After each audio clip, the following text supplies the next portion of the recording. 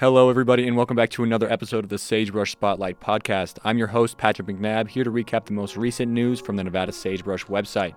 Don't forget to read all of the articles on the website to give the writers the credit that they're due, as well as in case I missed anything. With that being said, I'm your host, Patrick McNabb. Welcome to the Sagebrush Spotlight.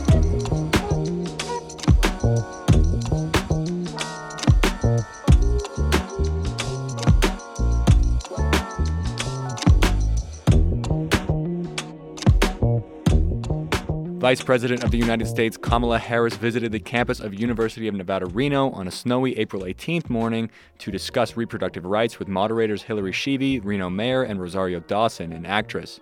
University President Brian Sandoval announced on April 14th via email, which included a link for community members to RSVP for attendance.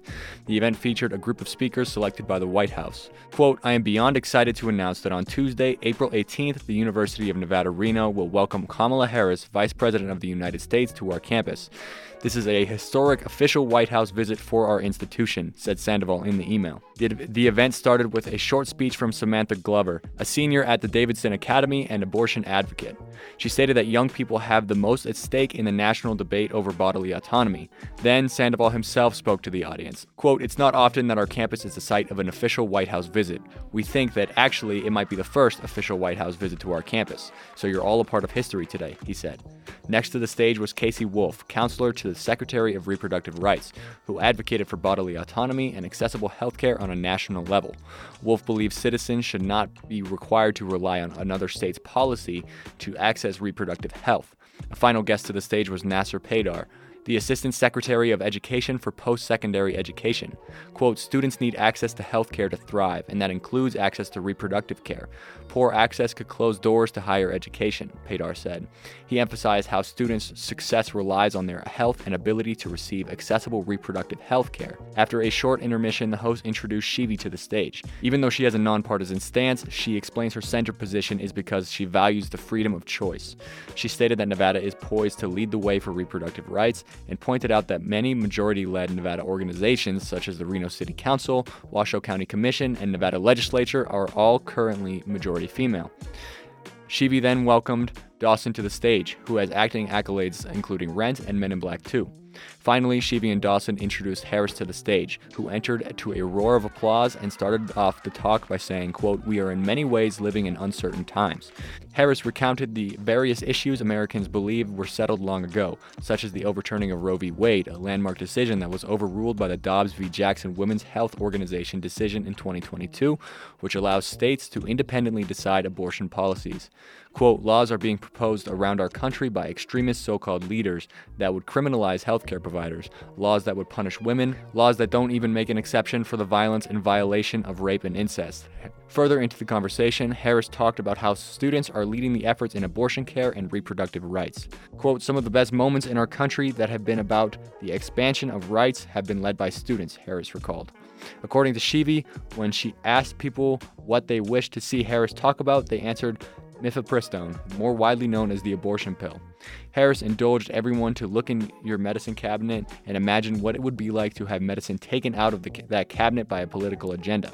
Harris told the story of Amanda, a Texan woman who went to the emergency room 3 times in need of reproductive care after a miscarriage. The hospital denied care until she developed sepsis, a life-threatening systemic infection. Harris addressed the concerns of pro-choice legislation breaching their First Amendment right to practice their religion. Quote, "This is not about converting people. It's just saying the government shouldn't be doing this," she said. Harris then reminded the audience the importance of an election in a democratic society, especially local elections. The conversation then shifts to gun control and violence, which Harris says is the #1 killer of children in America. Additionally, Nevada is the site of the United States' deadliest mass shooting, the October 1 Harvest Festival mass shooting, where a gunman killed 60 people and wounded at least 400 others. Quote, "We should have universal background checks because you might want to know if someone is a danger to themselves or others before you let them buy a gun. Red flag laws," said Harris. Harris then talked further about how students are scared to go into school or certain classrooms if there is not proper coverage for them. Quote, "I talk to students, younger students in particular, they talk about, well, I don't like going into 5th period because that classroom doesn't have a closet." Before wrapping up that conversation, Harris believes that gun control laws and the Second Amendment can exist at the same time.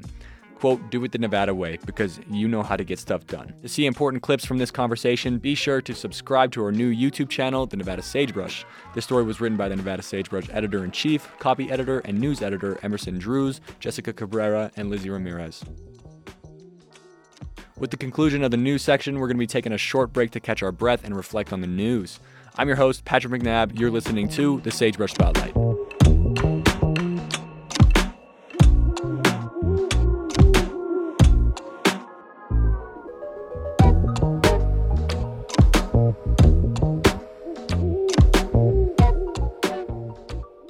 After splitting the series with the Oregon State Beavers, the Wolfpack baseball team returned home for a 3-game series against Mountain West rival, the UNLV Running Rebels. Cade Morris, Nevada starting pitcher, struggled out of the gate for the first game. The Rebels tagged Morris for 3 runs in the top of the first from a few hits and a home run. Despite Nevada scoring 1 run in the bottom half of the first inning, the score stood 3-1 going into the second. However, by the end of the second inning, the Rebels brought the score up to 6-1, with the Wolfpack being able to do nothing to retaliate. UNLV continued to capitalize on their lead, putting up 4 more runs through 5 innings, leaving the score 10-1 by the top of the 6th. Morris left the mound and was followed by 3 more pitchers, Jordan Jackson, Clayton Ray, and Alejandro Murillo, none of whom could change the pace of the game, which was 11-1 going into the bottom of the 8th. Henry Stremecki, a Nevada outfielder, would come back with a 2-run home run in the bottom of the 8th, followed by an unearned run by Dawson Martin going into the 9th inning 11-4. The Rebels won Game 1 by a large margin of 11-4. Going into the second game, coach Jake McKinley gave the ball to Jason Doktorczyk, Nevada right-hand pitcher. Doktorczyk was exactly what the Pack offense needed, leaving the second inning leading 2-1. However, at the top of the third, Rebel offense woke up scoring 7 runs on 7 hits and took a commanding lead of 8-2. They were able to enter the 4th inning with a 7-point lead, 9-2. Nevada would put up 4 more runs, ending the 4th inning 9-6. The game would go into a slight stalemate for the 5th and 6th innings until Nevada would put up another run in the 7th, leaving the score 9-7. At the top of the 9th inning, Dorsey Chapman, Nevada right-hand pitcher, would step on the mound and give the Rebels another run, going into the bottom of the 9th, 10-7. The bottom of the 9th was a turnaround for the Pack, who were able to close the gap to 10-9 with runners on 2nd and 3rd. This double would turn into 2 home runs for Nevada, who ended the game 11-10 UNR. Casey Burfield, Nevada starting pitcher, was given the start in the 3rd game against the Rebels. After 1 inning, the Pack led 2-0. The Rebels would quickly answer, cutting the lead 2-1. But after 2 completed innings, the Pack would still have the lead at 3-1. The bats again fell silent until the top of the 5th inning, where the Rebels would score 3 runs, putting them in the lead at 5-3. The Pack would quickly put up another one, which would keep the score at 5-4 until the bottom of the 7th inning, where the score would be tied 5-5, sending the game into 2 extra innings. At the top of the 11th inning, the Rebels caught a second win, putting up 4 more runs, something that the Wolfpack could not answer to. This game ended with the Pack losing again, 9-5. This story was written by Nevada Sagebrush volunteer sports reporter Jalen Robinson.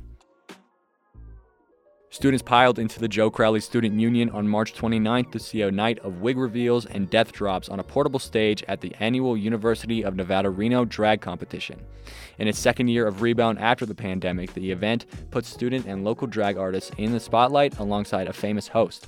This year, the witty and wildly fabulous Mo Hart from RuPaul's Drag Race Season 10 and All-Stars Season 4 made her entrance to a rousing cover of Jill Scott's Hate on Me in a stunning costume adorned with flowers and an even more stunning wig. She asked the crowd how many had never been to a drag show before and got a, quote, fairly substantial sea of hands, according to Nevada Sagebrush Arts and Entertainment editor Peregrine Hart. Students were encouraged to bring dollar bills to tip the drag queens as a source of payment and show gratitude to the performers. Mo Hart made it no secret that the purpose of drag is to support people within the LGBT community, saying, quote, people have always provided a safe space for ourselves. It is a stark contrast to the attacks and bans on drag performances within the last year. Just 4 weeks before the show, Tennessee Governor Bill Lee signed a bill into law criminalizing drag performances in public spaces. However, events like this also enable new student performers to take the stage and hone their craft. One performer named Ketamine flipped the script and turned masculinity into a performance of button-up and jeans. Quote, I just wanted to do this for the first time, said Ketamine. Another student performer, Scott Lind, came next with their lip-sync performance of Victoria Monet's Coastin'.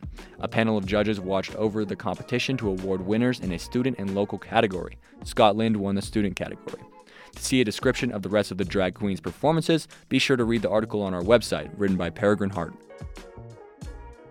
And that's going to bring this episode of the Sagebrush Spotlight to a close. Don't forget to follow the Nevada Sagebrush on Instagram and Twitter at Nevada Sagebrush, and me on Instagram at Patrick.McNabb and Twitter at PatrickMcNabb_. Also, don't forget to subscribe to our new YouTube channel, the Nevada Sagebrush. The next episode of the Sagebrush Spotlight will be out next Friday, April 28th.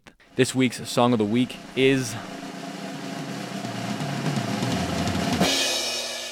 Sweatpants by Childish Gambino. I've been your host, Patrick McNabb. Thanks for listening to the Sagebrush Spotlight. See ya.